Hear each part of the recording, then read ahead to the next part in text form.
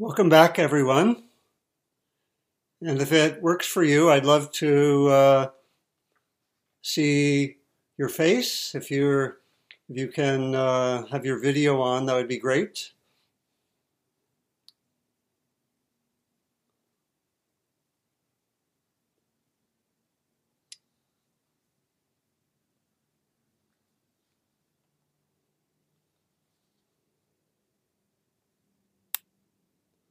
No, thank you. Thank you for that.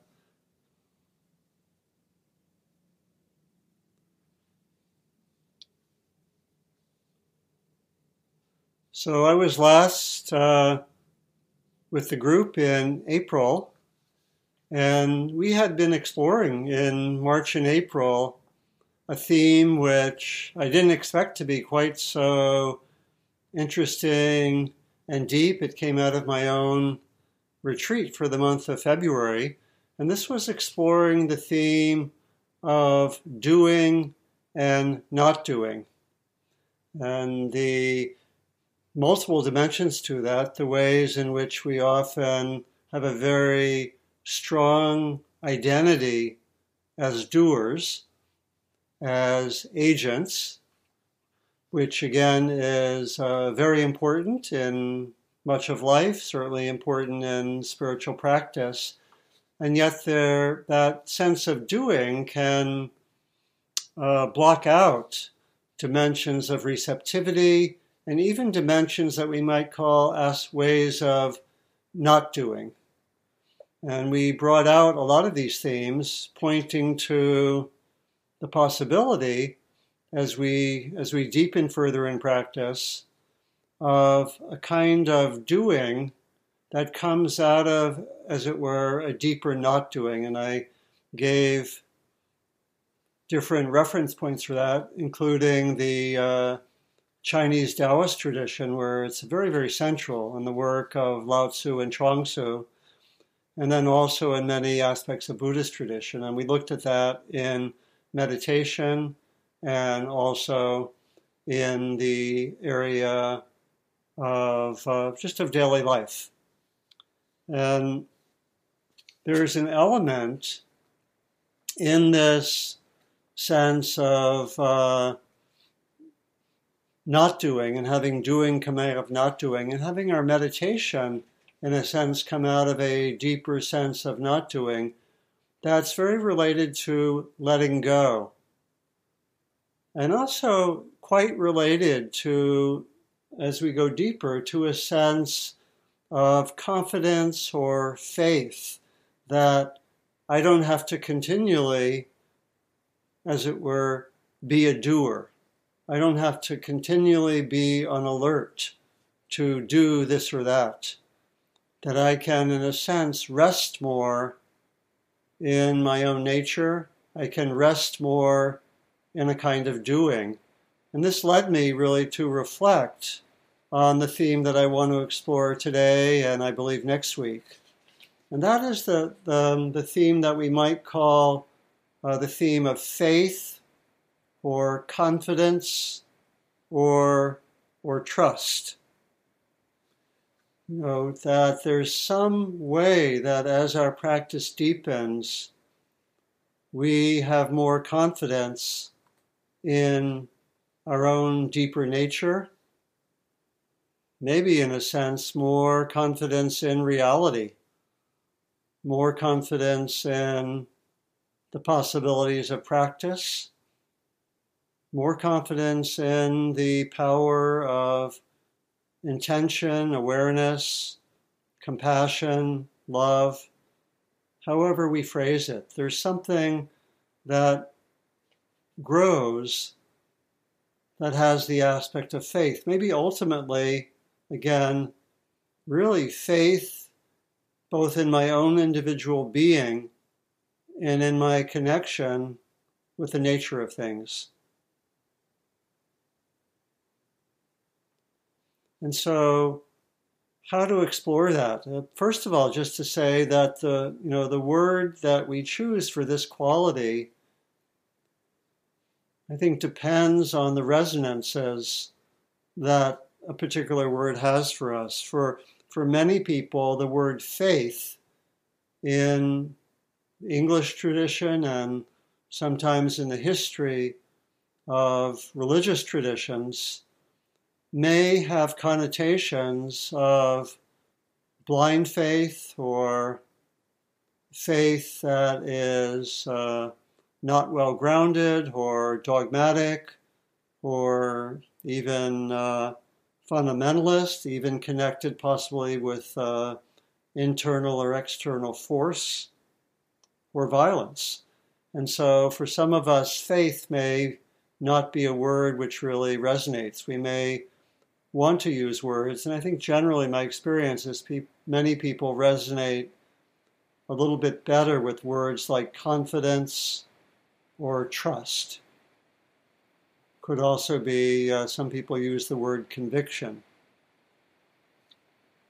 So what I want to do is explore how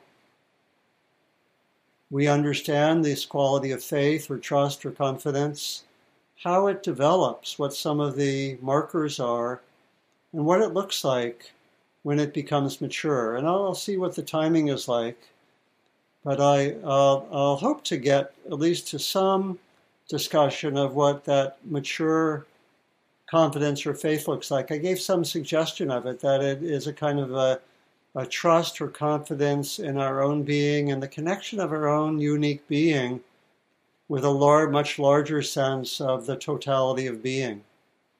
It's almost like confidence in my own being and its connection with what we call reality, or even more broadly, the cosmos. So that's a lot. And I was also reflecting that, a sense of faith or confidence or trust in how things are, in the power of love or wisdom, can really raise a lot of questions, given how the world is. I was reflecting on this partly again, being aware of what's happening now in Israel and Palestine, and having a personal connection, because as some of you know, I visited in Israel and the West Bank for probably a total of about 3 months in 2017 and 19, and I think during that time made 5 trips to Jerusalem, a lot of time in the Old City, right where things are quite violent right now, several trips to the West Bank, and very, very immersed. So how can one have a sense of confidence and faith when we have that violence in the world, or the renewed attention in the United States to the legacies of the genocide of Native American people, slavery, Jim Crow, the history of racism in this country towards many, many peoples? How could we have that sense of confidence and faith? Or, just with watching even the current news, I'm very alarmed by the massive attempts, I think over 300 laws to suppress voting, right? So how can you have a sense of, yes, I have confidence, I have faith, love and wisdom are most deep. How can we have that? I think that's part of the journey, is to come to grips with these realities. Or, in a related way, how can we have trust or confidence when we look at some of the ways that we get caught or lost or reactive, or when we look to our own dimensions of pain or trauma? How can we really have that confidence about a spiritual path? Or when we look to we look to our own doubts about our own capacities, or our own self-judgments about ourselves, our own harshness about our own nature, or doubts about these teachings. Are they really adequate? Or they were developed, the core Buddhist teachings developed 2,600 years ago. Are they really adequate for our times? Yeah, mindfulness can be helpful, but does it really go so deeply? So I want to explore those kind of questions and explore this theme of faith or confidence or trust. Again, for me, as it comes very much out of this sense of letting go and not doing as a basis for being in the world, which implies that trust. But how do we understand that? So I want to do so in a few ways. I want to first talk somewhat briefly about the notion of saddha, often translated as faith in the teachings of the Buddha, what that understanding is, and then talk about more in a practical way about how we can see trust or faith developing in our own practice and our own experience in the different stages. So broadly speaking, I'll talk about how trust or confidence or faith is developed more in initial or beginning stages, then in intermediate stages, and then what it looks like when it's most mature. So that's my outline. And then I'll also point to practices that we can work with in the next week. Because, my way I really love to work with groups in my own practice is to have the talk be really giving energy or inspiration for our own practice. So I'll be giving practices. And a lot of the practices are really just really looking more carefully at when doubt arises or when we have challenges about faith, and also seeing what helps develop more confidence or trust. So a lot of our practice is really looking carefully at our own minds in terms of what makes trust hard, what helps trust. Really, it's that simple. That's what we can look at in the next period of time. So in the traditional teachings, the notion of faith is associated with a word called saddha, S-A-D-D-H-A. And in Sanskrit, there's an R after the S, so it's Shraddha, S-R-A-D-D-H-A.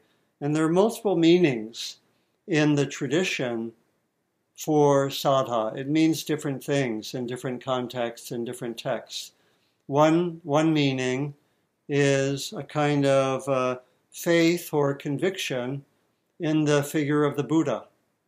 So historically, sometimes faith means being inspired by and having a sense of the value and validity of the awakening of the Buddha, and being able to bring the Buddha to mind, and there's some kind of inner energy that we could call faith or trust or confidence, something that moves us, that maybe moves us to practice. So faith is also connected with action, with taking steps to develop oneself. It's both a kind of understanding that in a way goes beyond our immediate experience, but it also can motivate us. So there can be a kind of trust in the path of practice that's also an understanding traditionally. Sometimes it's framed as faith in the Buddha, Dharma, and Sangha, or Buddha, Dhamma, and Sangha, faith in the figure of the Buddha, faith in the teachings and practices that point to liberation. And sometimes it's about the community and the value of the community, and the value particularly of the community of monastic practitioners. This is from a text from Buddhaghosa, about 1,000 years after the Buddha, about 500 in the Common Era. He says, faith arising discards the hindrances, causes our inner corruptions to subside, purifies the mind, and makes it undisturbed. And one of the main ways that faith appears in the teachings of the Buddha in the suttas is in a larger teaching, which I think many of us know, called the five spiritual faculties. And faith is one of the five, along with concentration, energy, wisdom, and mindfulness.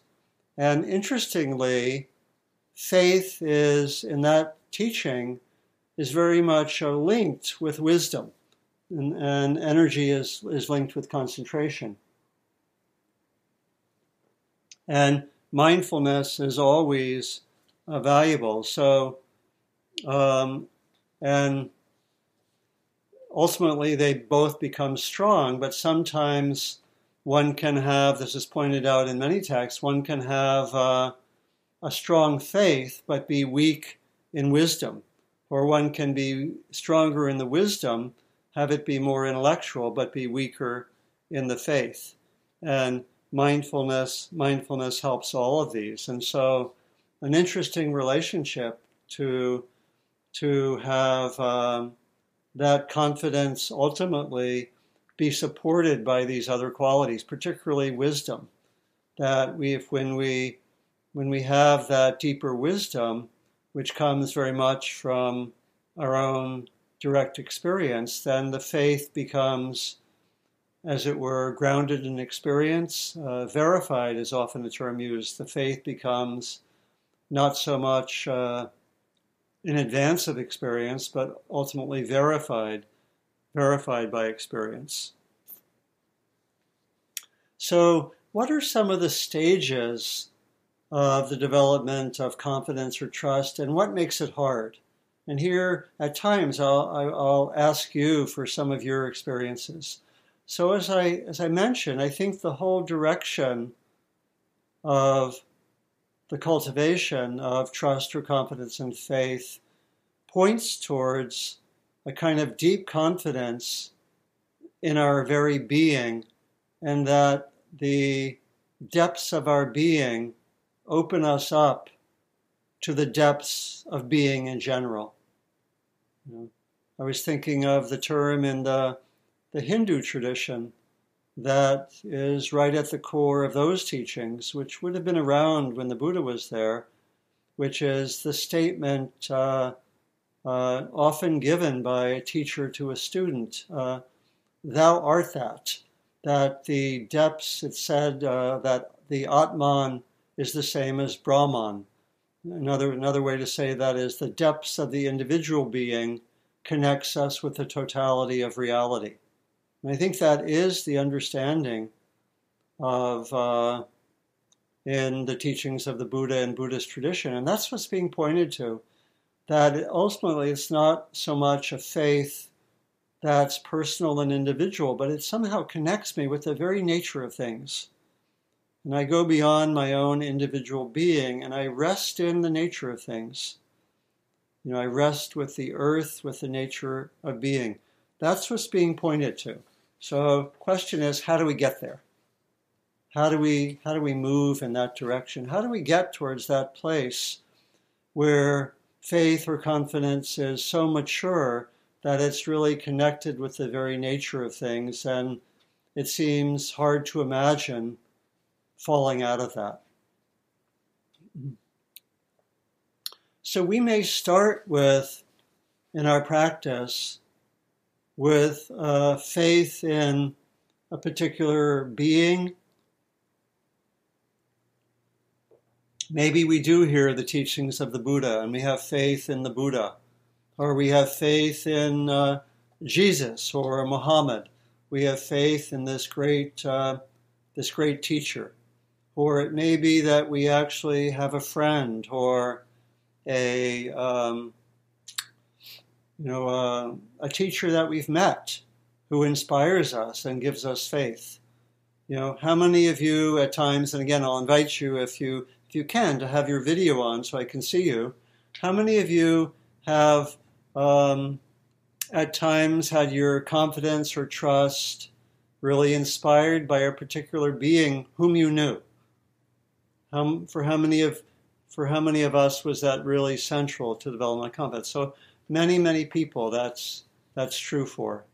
And so another way that this confidence or faith develops early on is that we may have very important experiences that tell us, or that we interpret as meaning that the most important thing in life is love or wisdom, or we have very strong experiences that can stay with us. This doesn't occur for everyone, but we may have experiences of love or connection with the earth, or compassion, or or that may be something that comes through our family, or maybe our religious tradition growing up that is just very strong, that love is most basic, or compassion is most basic. Or we may have experiences of some kind of connection with the earth. We may be in the wilds and have something speak to us that tells us about the unity of life or the unity of being. We may call that a mystical experience. We may call it something else. But we may have experiences that awaken us. And I think this was true for me personally, that I had an experience in my early 20s where I had a sense, being in the wilds, of the unity of things, of the nature of things, a kind of mystical experience, which was very powerful. And how many people, again, in thinking of your own development of confidence or faith, have had some kind of experience of, that was just very strong for you and lasted for you? How many have had some kind of very direct experience? Would anyone like to just share in maybe a sentence or two one of those experiences? And I think I can see everyone, so if you raise your hand or do the raised hand, I can see you. Anyone be willing to share that experience?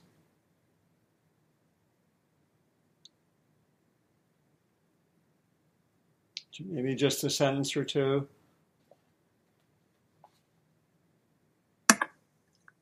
I can share.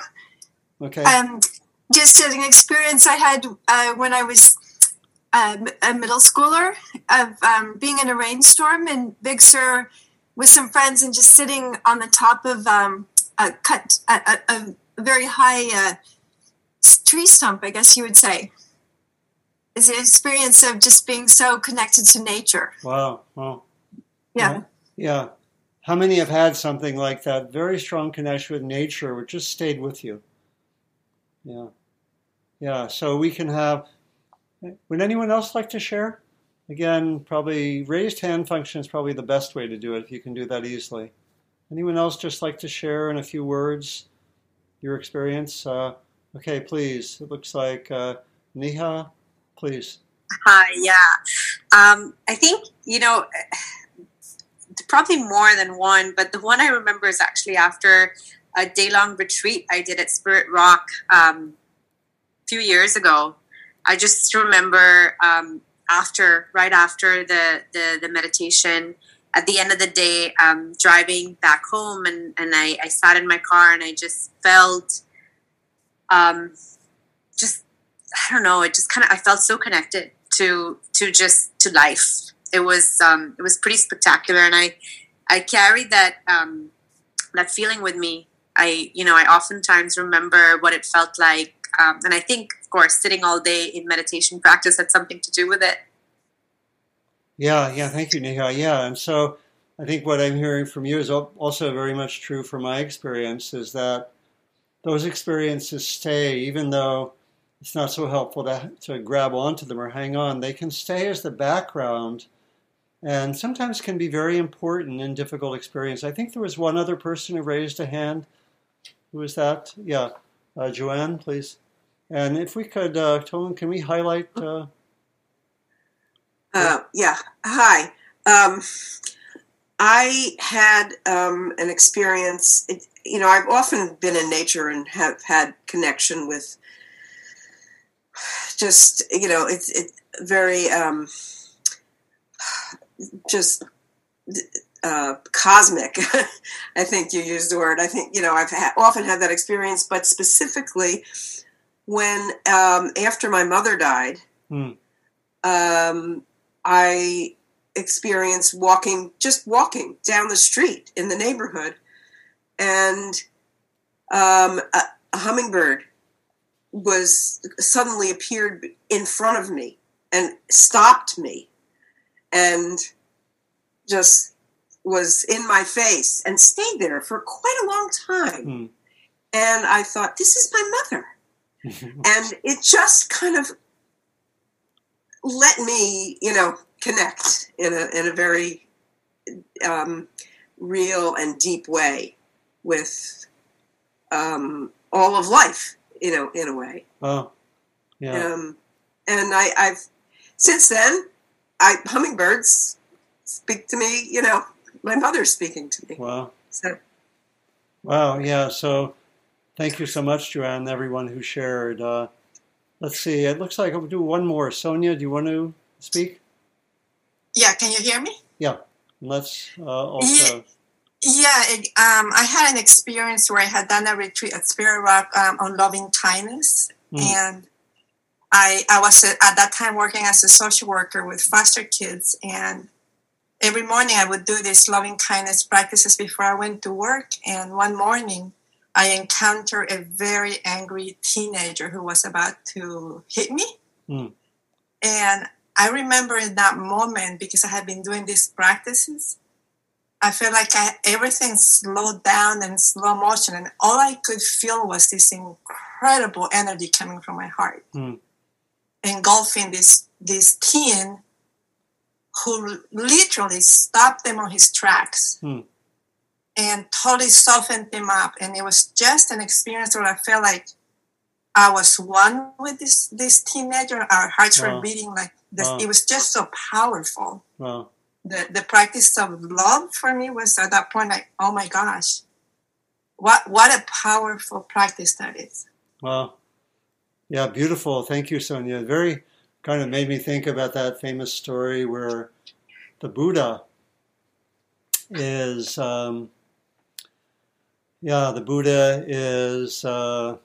being attacked by a wild elephant.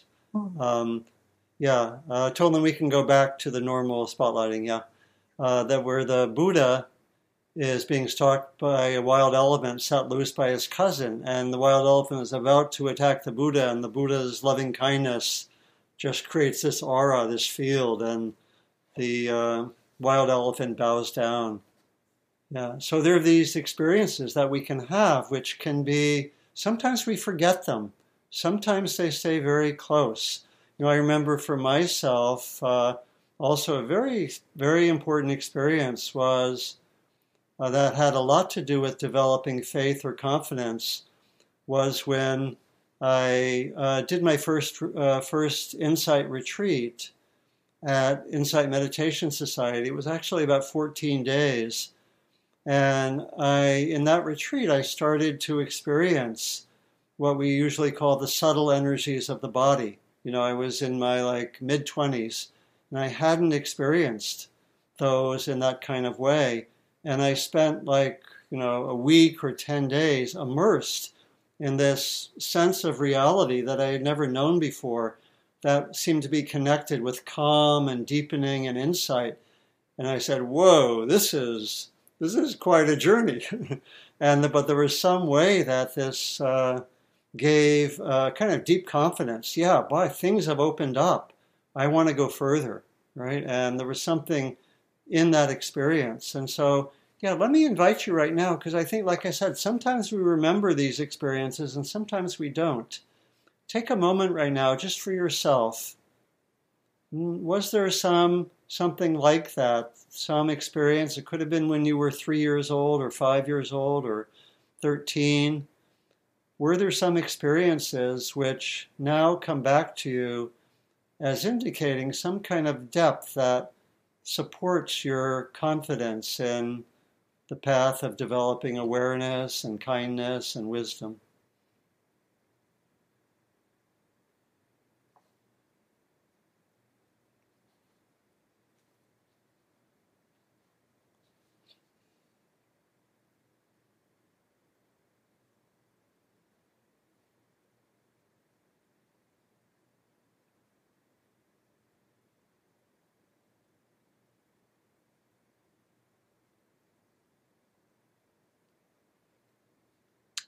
And so sometimes these experiences, again, are close to us, and sometimes they're sort of in the back of our minds, but they can really be supportive of this faith, trust, confidence. And we can also, of course, develop confidence as we continue practicing, and that maybe in the beginning and intermediate stages, we can simply develop more confidence from noticing how practice works, noticing that when I'm mindful of some reactive pattern, I'm not so caught in it.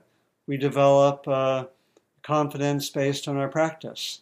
We have confidence that more and more maybe that difficult moments are workable rather than just a curse, right?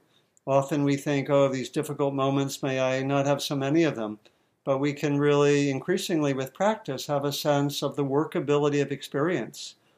Now I was thinking there's a teaching called the teaching of liberative dependent origination, which is not taught very much, but it basically says that when we actually approach difficulties or reactivity or suffering in a different way than our habitual way, the whole path opens up. Another way of saying that, I was thinking of a story that Jack Kornfield told about being a monk in Thailand and going to his teacher and saying, this is really hard. I don't feel like I'm making any progress, or complaining, and his teacher said, I think Jack said also, there's suffering involved in this. It's not easy, it's hard. And his teacher, Ajahn Chah, said, there is suffering which leads to further suffering, and there is suffering which leads to the end of suffering. Right? And so as we practice, we have a sense that we're actually working through some of our habitual patterns that are painful, that are difficult, that lead to suffering. And this of course can deepen confidence. I develop more confidence in mindfulness. That doesn't mean it's always there. That doesn't mean I don't get lost or caught, but the confidence can develop. I can also have more confidence from deepening my concentration, having experiences at times of bliss or quite deep concentration, maybe similar to what I was describing on that first retreat, where I go into states which are really revelations of some of the depths of my own being, and these can build a kind of confidence. This confidence of having further experiences of my deep inner being, and it can sometimes be there. It can sometimes manifest as a balance or equanimity in difficult experiences, because I've looked at difficult experiences. I've investigated my own habitual reactivity, the top 10 patterns. I've looked at fear. I've looked at anger.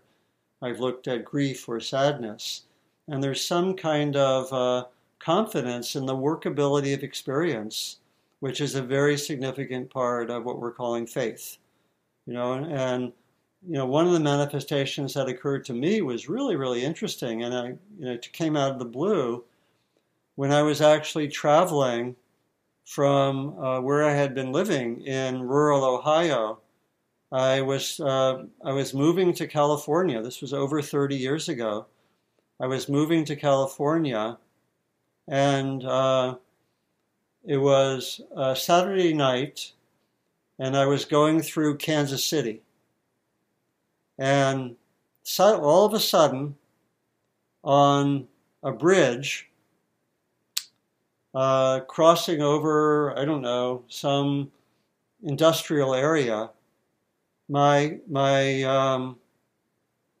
basically my car came to a stop. What I later found out is that my transmission had blown out. And I came to a stop. I think it was Freeway 70 going west. I came to a stop in the fast lane on a bridge without any breakdown lane, with cars going 70 miles an hour at night, right? And there was something in me that was calm. You know, it was very interesting. Something in me was calm. Something in me knew exactly what to do. I got out. I got distance from the car. I got up against the barrier.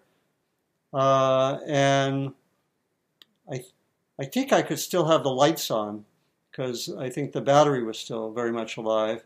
But basically, I could act in a skillful way, and I eventually was able to flag down a car who was willing to kind of push me, kind of do a push tow to get me off the freeway. But what was interesting for me that I don't remember feeling fear. There was something that was in that moment, and I later attributed it to practice. You know, who knows? Who knows what was there, but there was something there. And I think how many have had, maybe not as dramatic or maybe more dramatic, but how many have had some moment that you recognized that there was some kind of balance or calm or equanimity in a difficult situation that you found yourself experiencing? Right? You know, and yeah, and so this is a fruit of practice, but it also, I think, can be connected with a building of faith in practice. And, you know, it said, whoa, look at that. Yeah, look at that. So maybe I'll just say a few other things, and I won't go so much, I'll leave it for next time, into going into a lot of depth about what this sense of confidence looks like as it gets more and more mature. But we're in a place where it's getting pretty mature. And so we also want to look to what makes that confidence hard? What makes the faith or trust hard? Because in our practice, you know, we might say we get continually tested in small ways and large ways. We get tested. We have experiences in which we lose faith, or we lose faith for moments, or we lose touch with the faith. We're caught in reactivity, or I'm just caught in maybe self-pity, or one of my patterns, or self-judgment. And so we need to look really carefully at those kind of experiences and know, first of all, that this is part of the journey. That the journey, as it were, to developing confidence or trust and faith takes us through experiences where we may lose faith for periods of time. Sometimes for a longer period. Sometimes it's momentary. It occurs for a day or for 2 hours.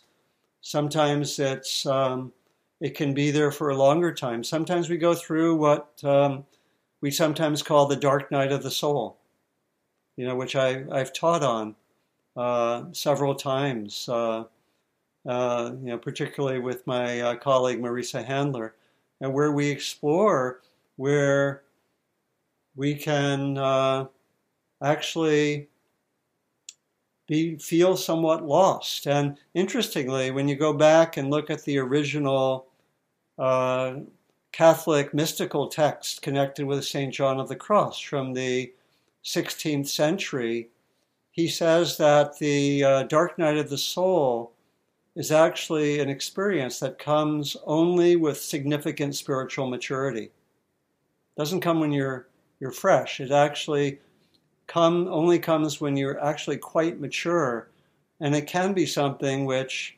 tests one's faith, one's confidence, but also deepens it almost to the end point, to a place that's very, very, very, very profound. So we can in these difficult moments lose a sense of confidence or faith again for a short time, for a longer time, and so it's very helpful to see what knocks us out of our faith or confidence. So think right now, what are some of the experiences that you've had that really challenged your confidence or trust for either a short time or a longer time? Maybe reflect right now. What are some of those experiences?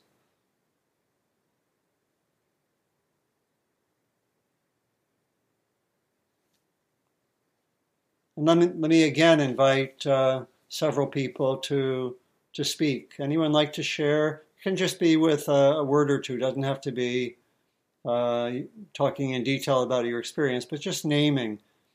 Anyone want to just name an experience that in which you lose your trust and confidence? It could be for an hour, 3 hours a day, a week, or longer.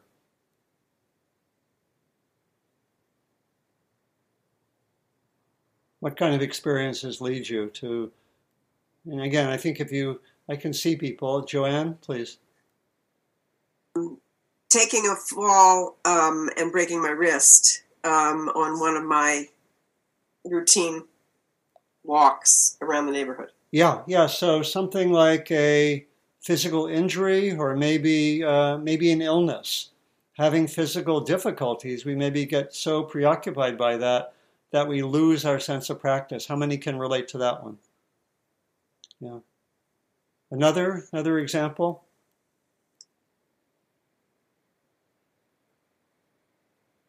Looks like, is that Christine? Are you raising your hand? Yeah, please.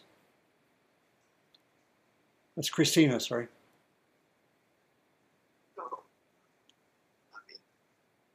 You can unmute and speak.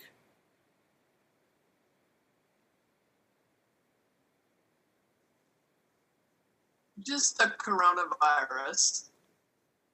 Yeah, all of 2020. Go ahead. I said all of 2020.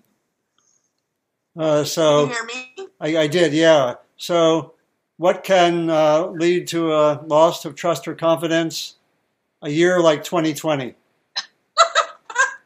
Yes. A year like 2020, the coronavirus, where I was channeling my father. I was going to make a bad pun. A year like 2020, where we lose 2020 vision. Okay, sorry about that. Yeah. So again, difficult experiences, maybe preoccupation with our own physical well-being, being maybe deprived of our usual supports. Yeah. What else can, just on a very ordinary level can really put that trust or confidence in doubt for a while, knocks us away from it?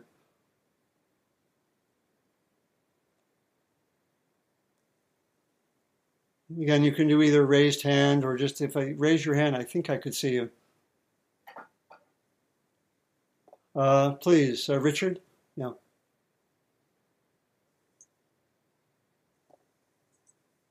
The Washington Post any day of the week. Yeah. It's a Washington Post any day of the week. So going back to how the news, particularly of really, we might call them dispiriting things in the world, like I mentioned earlier, that those can really knock one around. So there's actually, many of us talk about having almost like a care about the level of input that we get from the media. How do we balance getting enough to be well informed with the danger of getting too much? Not saying that that's the case, but it can be. So, but yeah, how many can relate to feeling lack of trust, tuning into different events in the world? Yeah. Local, national, global. Right. Maybe one more. Liz, do you want to share?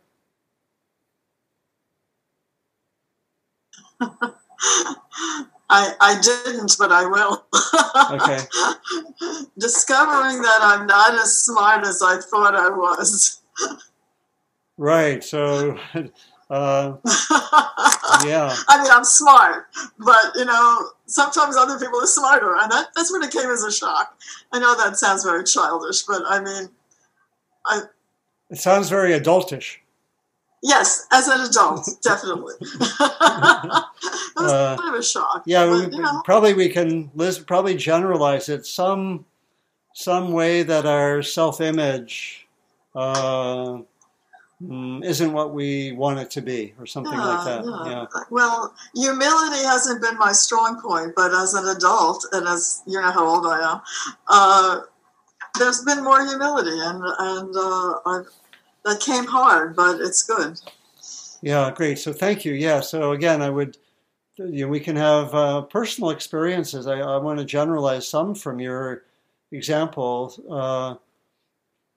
Personal experiences in which our sense of self maybe is challenged some, maybe some way we hold ourselves doesn't stand up as it used to, and we get sort of locked in. We maybe contract, we get locked in, we get a little reactive or self-judgmental. And these can at least temporarily take us away from our sense of practice, our sense of faith or confidence. So I think it's very helpful almost for each of us to have a sense, what are my top 5 ways that my confidence or faith gets challenged? I think it's very helpful almost to know what those are. What knocks me around, sometimes I think for me it sometimes is a sense of it would really, maybe again I can generalize. It's when something taps into what might be some residual wounds that I have in my own being. If all of us have residual pain, often that comes from when we were younger, or painful experiences when we were younger, or when we were older, and something that triggers that kind of pain, even for some of us there might be residues of trauma, it's going to knock us out of that confidence, at least for a while. So I think it's very helpful to know what those are. So maybe just a few other words. I'll just mention one other manifestation and then how to practice. Then I think I'll reserve the rest of what I have for next time. That it can be really valuable to, at times, have that sense of confidence and trust be there when we're not sure what's happening, when we're in a time of uncertainty. A phrase that I sometimes like to use that I got from a teenager. My colleague Diana Winston and I taught retreats together for some time, and they were particularly on what we called socially engaged Buddhism, and we developed kind of a map of 10 different core qualities that one developed, and one of them was called not knowing, not always knowing what's going on or not knowing what's happening. And one of the teenagers said, well, not knowing is okay, but you really got to add something to it. You got to say not knowing, but keeping going. And so that was cool. That was really great, a great addition. And so I was thinking of times when there was some way I didn't know what was happening, and I could think of other people. This is an important part of trust or confidence, that there can be periods of time when we're not quite sure what's happening, either in some sense or in some area, or sometimes globally, but we keep on going. And I was thinking of, you could think of the Buddha went on a 6-year journey, not really knowing what was happening, but being driven by the quest for awakening. 6 years of not quite knowing what he was after, but something was driving him. Or I was thinking of, there was a period for the Vietnamese teacher Thich Nhat Hanh from the years 1977 to 1982, after he left Vietnam, really was exiled from Vietnam, and was trying to, at that time, help the Vietnamese boat people, but the hostility of the governments, of course Vietnam, but also of Thailand and Singapore, led him to give up doing that. And he went into 5 years of retreat in which he wasn't really sure what he was doing. He was meditating, writing, gardening, and reading, and he wasn't sure what he would do. He had to give up what he had been doing. And out of that 5-year period came his inspiration for the rest of his life, which is still occurring. He's in his mid-90s. You know, and different people experience something like that. You know, I remember for myself, I had a period when I was not quite sure what I was doing, but I wanted to take almost like a year away from things, and I had saved up enough money so it was possible. And I did a little bit of teaching, about a week a month, that brought in some income, but I basically had no structure the rest of the time. And I didn't know what was going on, and it was a kind of not knowing but keeping going. I was really open. There was a kind of trust that what I would need to know would arrive for me. And that actually happened, that period was also, that year-long period was like a genesis for a lot that came later. And it generated a lot of the core understandings. And a lot of it was more on a gut level. Some of the things I knew intellectually more, but they happened more on a gut level.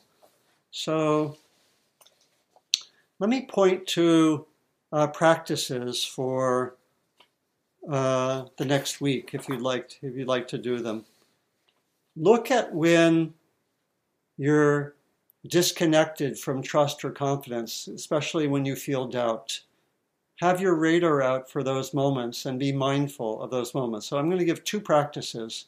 One is have your radar out for moments of doubt, uncertainty, doubting yourself, doubting the practice. And then secondly, look at when there are experiences of confidence and see what develops that confidence or trust when you feel particularly confident in different ways. So study that, take some notes, and we'll compare notes next time. So let's just sit quietly now for a minute or so and see what comes to mind as helpful or important for you from our exploration.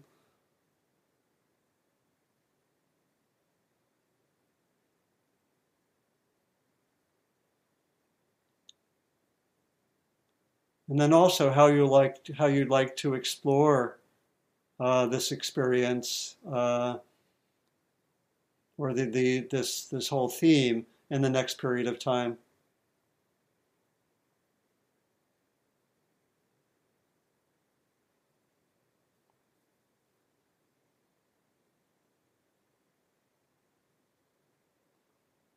Now let me open it up to anyone who wants to share anything or make a comment, ask a question. And again, next time I'll be going into more depth on sort of the maturity of, the further maturity of confidence and trust.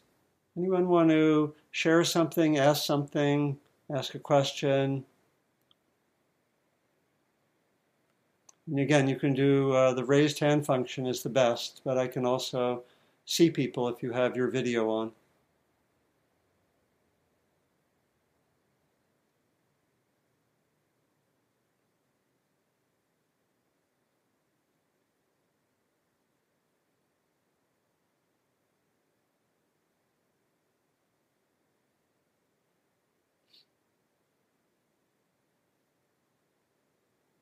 Audrey, please. Can you hear me? Yes. I wanted to spare you my bad accent, but I'm going. Pas de problème. Thank you. So what you are referring to what Ajahn Chah said, the one who knows, maybe? Mm-hmm. First, is it that? There's, should I say more about that, or do you want to go further first? No, but I think I had some experience about that when I was, I don't know, gardening or using chainsaw in my garden, not knowing how to do that. But all of a sudden, it was quite clear that I took the tool and I could use it. And of course, there is all my family who were working with those tools. So I don't know, there were something inside of me that was quite sure that I could do it. Mm-hmm. And so it's as if my ego dropped, and it's a sensation of openness, and it's really quite amazing, actually. So there's that's also, I think that's related to what we were exploring with that theme of doing and not doing, and having the doing come out of some kind of resting or some letting go, some receptivity, and confidence comes in there. Confidence, trust, faith. So in that activity, maybe it sounds like some letting go of some contracted sense and opening up, and there was just something that, for whatever reason, you could let go of that more contracted sense of self and be fully engaged in the activity. Yeah. Yeah, thank you, Audrey. And then there's there's the sense, of Ajahn Chah has this phrase, the one who knows, which maybe I'll bring that in next time more, because it's also, I think, related to going into the depths of our being, because for him, that sense of the one who knows is almost not personal. It's going into a deep awareness that is an aspect of our being that can hold everything, including the phenomena of ourself. I think anyone else want to share something, ask a question, or just maybe it could be to share what's been helpful to you when there's some doubt, some question. It looks like Charleski, yeah. Or is it, see, Charles Lee? Yeah. Hi. Okay. Oh, it's like Tolan has full control of my computer. Okay. I had a question about practice. Okay. About practice. When I guess when being open to things happening, I often find that I'm actually like kind of searching mm-hmm. for bounds or searching for input. And I think I recognize that that's not quite the instruction. It's to be, maybe a little bit more receptive rather than kind of reaching out. Mm-hmm. And I just wanted to know if you had any, any thoughts about that and any tips to kind of help with that. Great, thank you. And good to see you again. And let's see.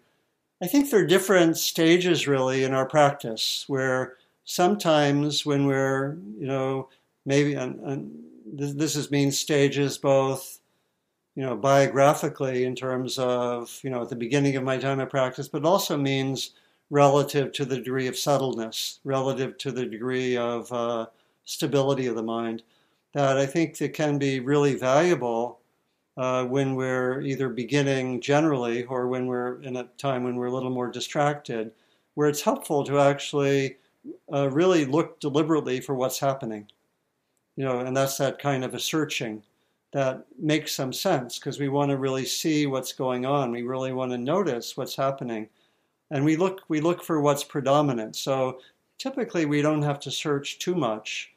And then, but we would, we would start with the breath or start with whatever the anchor is.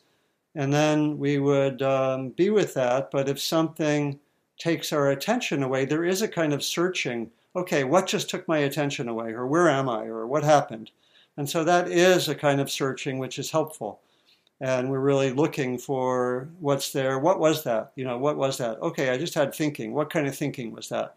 There's an aspect of searching that is valuable to really know more clearly and precisely what's happening.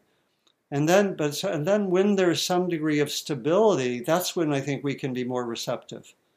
So I'm fairly stable, and I'm with the breath, and something comes up, and I notice it. But I think it still can be an aspect of searching in the sense of, let me attend to what's predominant. Let me go there. And I think as we get more stable, then we can be more receptive, and we just say, let me be present and just notice whatever is predominant without trying to control it or make it happen. So those are the things which occur to me right now. Does that get at some of what you're bringing up? Yeah, I think so. I think I've been formally practicing for about a couple of years now, and certainly in the beginning, I mean, there was plenty. I didn't have to kind of search.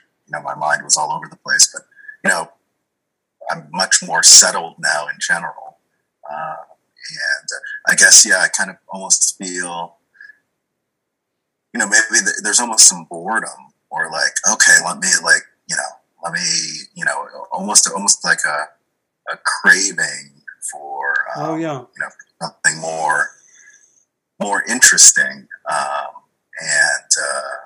and so I've seen that sometimes in my practice, rather than being able to kind of stay in one place and be okay with the fact that actually my mind is not racing, and I don't have lots of disturbing things going on. I'm comfortable. It's springtime. I'm often outside. Yeah, I think that's that definitely that sense of boredom definitely comes with the territory, and as we practice, it's very normal. Just to what you can do is be interested in boredom, which is kind of interesting. Say, oh, look at boredom. Let me see what it's like. Let me inquire, what's the boredom like in the body? What's it like in the mind? But it is something like that. Okay, just the breath again. Oh, okay, just another sound. And actually, I think when we're really present, actually, even all that stuff repeated over and over again can get really interesting. So, but the boredom is something that happens at times, very normal, and you can do a little jiu-jitsu move with it. So it's kind of fun. Yeah, thank you. Thanks, Charles Lee. Okay,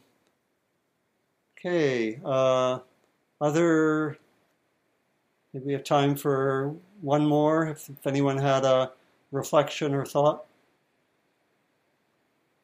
or sharing.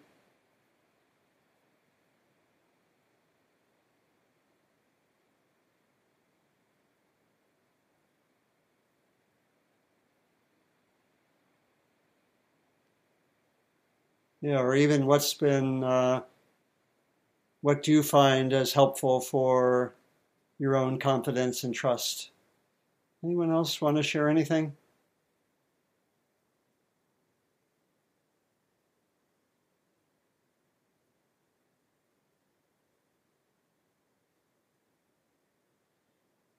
Okay, looks like maybe last one, Rich. Yeah. Yeah, what I found is most challenging on the top of my list is prolonged isolation and some anxiety and depression that comes with that. Just put me in a very pessimistic, low faith, low trust kind of space. Nothing's going to help. I'm just down. I'm really lonely. And what helps is Sangha, like coming here, reconnecting with other folks and hearing their stories, and then also with teachers, whether it's here or even by video, sometimes online or podcast or something, can kind of bring back that sense of faith and that sense of trust, and especially when the talk happens to address exactly, what I'm going through at the time. Yeah. Thank you, Rich. And let me just ask, how many can relate in some way to what Rich is bringing up? Yeah, I think it's, as was mentioned, that sense of this time of the pandemic being hard in so many ways, although what you're talking about certainly can go beyond the pandemic, but that isolation and just the ways in which, really the ways in which our own,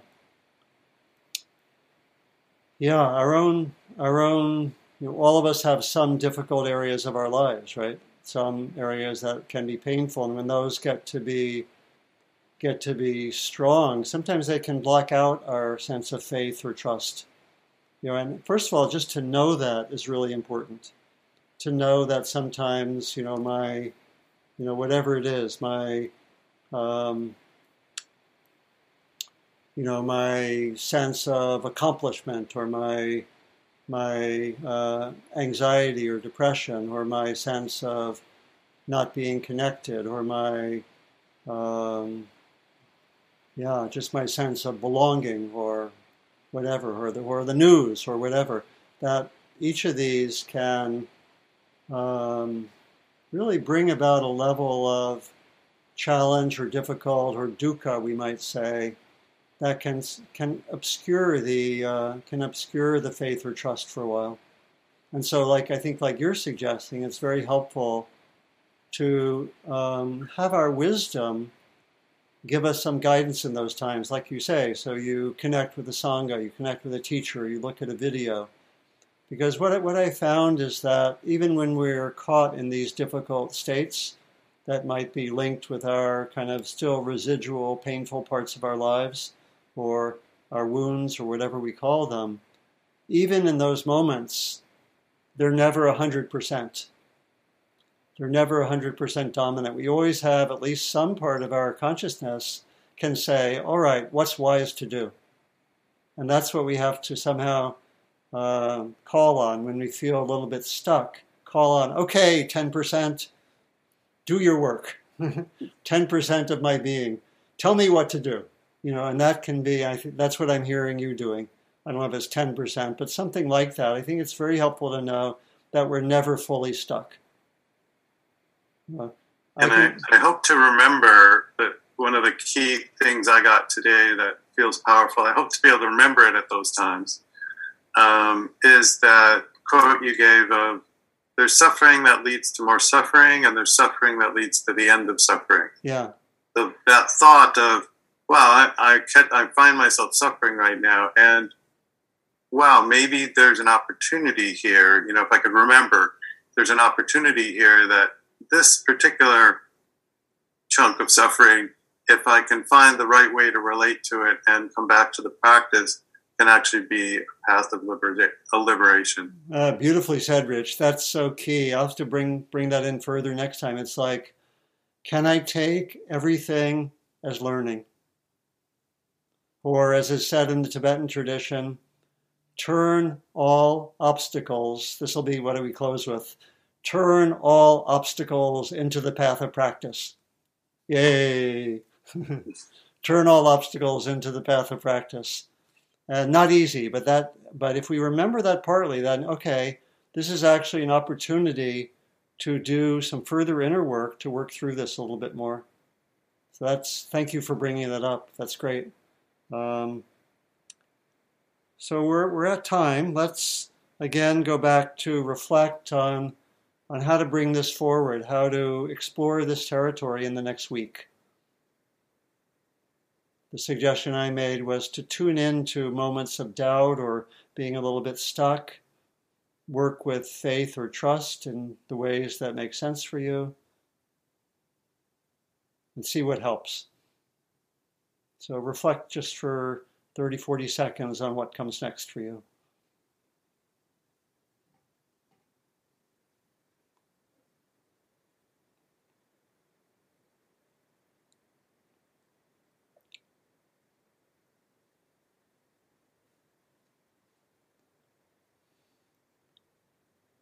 And so let me invite us then as we close to remember that we practice for our own benefit, for the benefit of those close to us, but we also practice for the benefit of others, ultimately all others.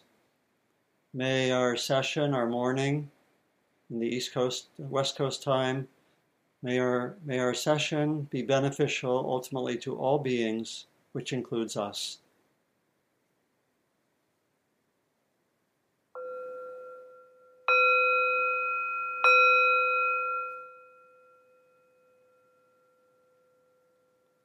So thanks everyone, and to be continued. Bye-bye. If you want to unmute and say hi, you can, and bye, you can do that. Bye. Thank you. Okay, thanks everyone. Bye, thank you. Thanks, Thank you. everyone. Thank you very much. Nice seeing everyone. Thanks everyone. Bye-bye. Bye-bye. Thanks, Donald. Good seeing you. Yeah. Thanks, Tolan. Thank you.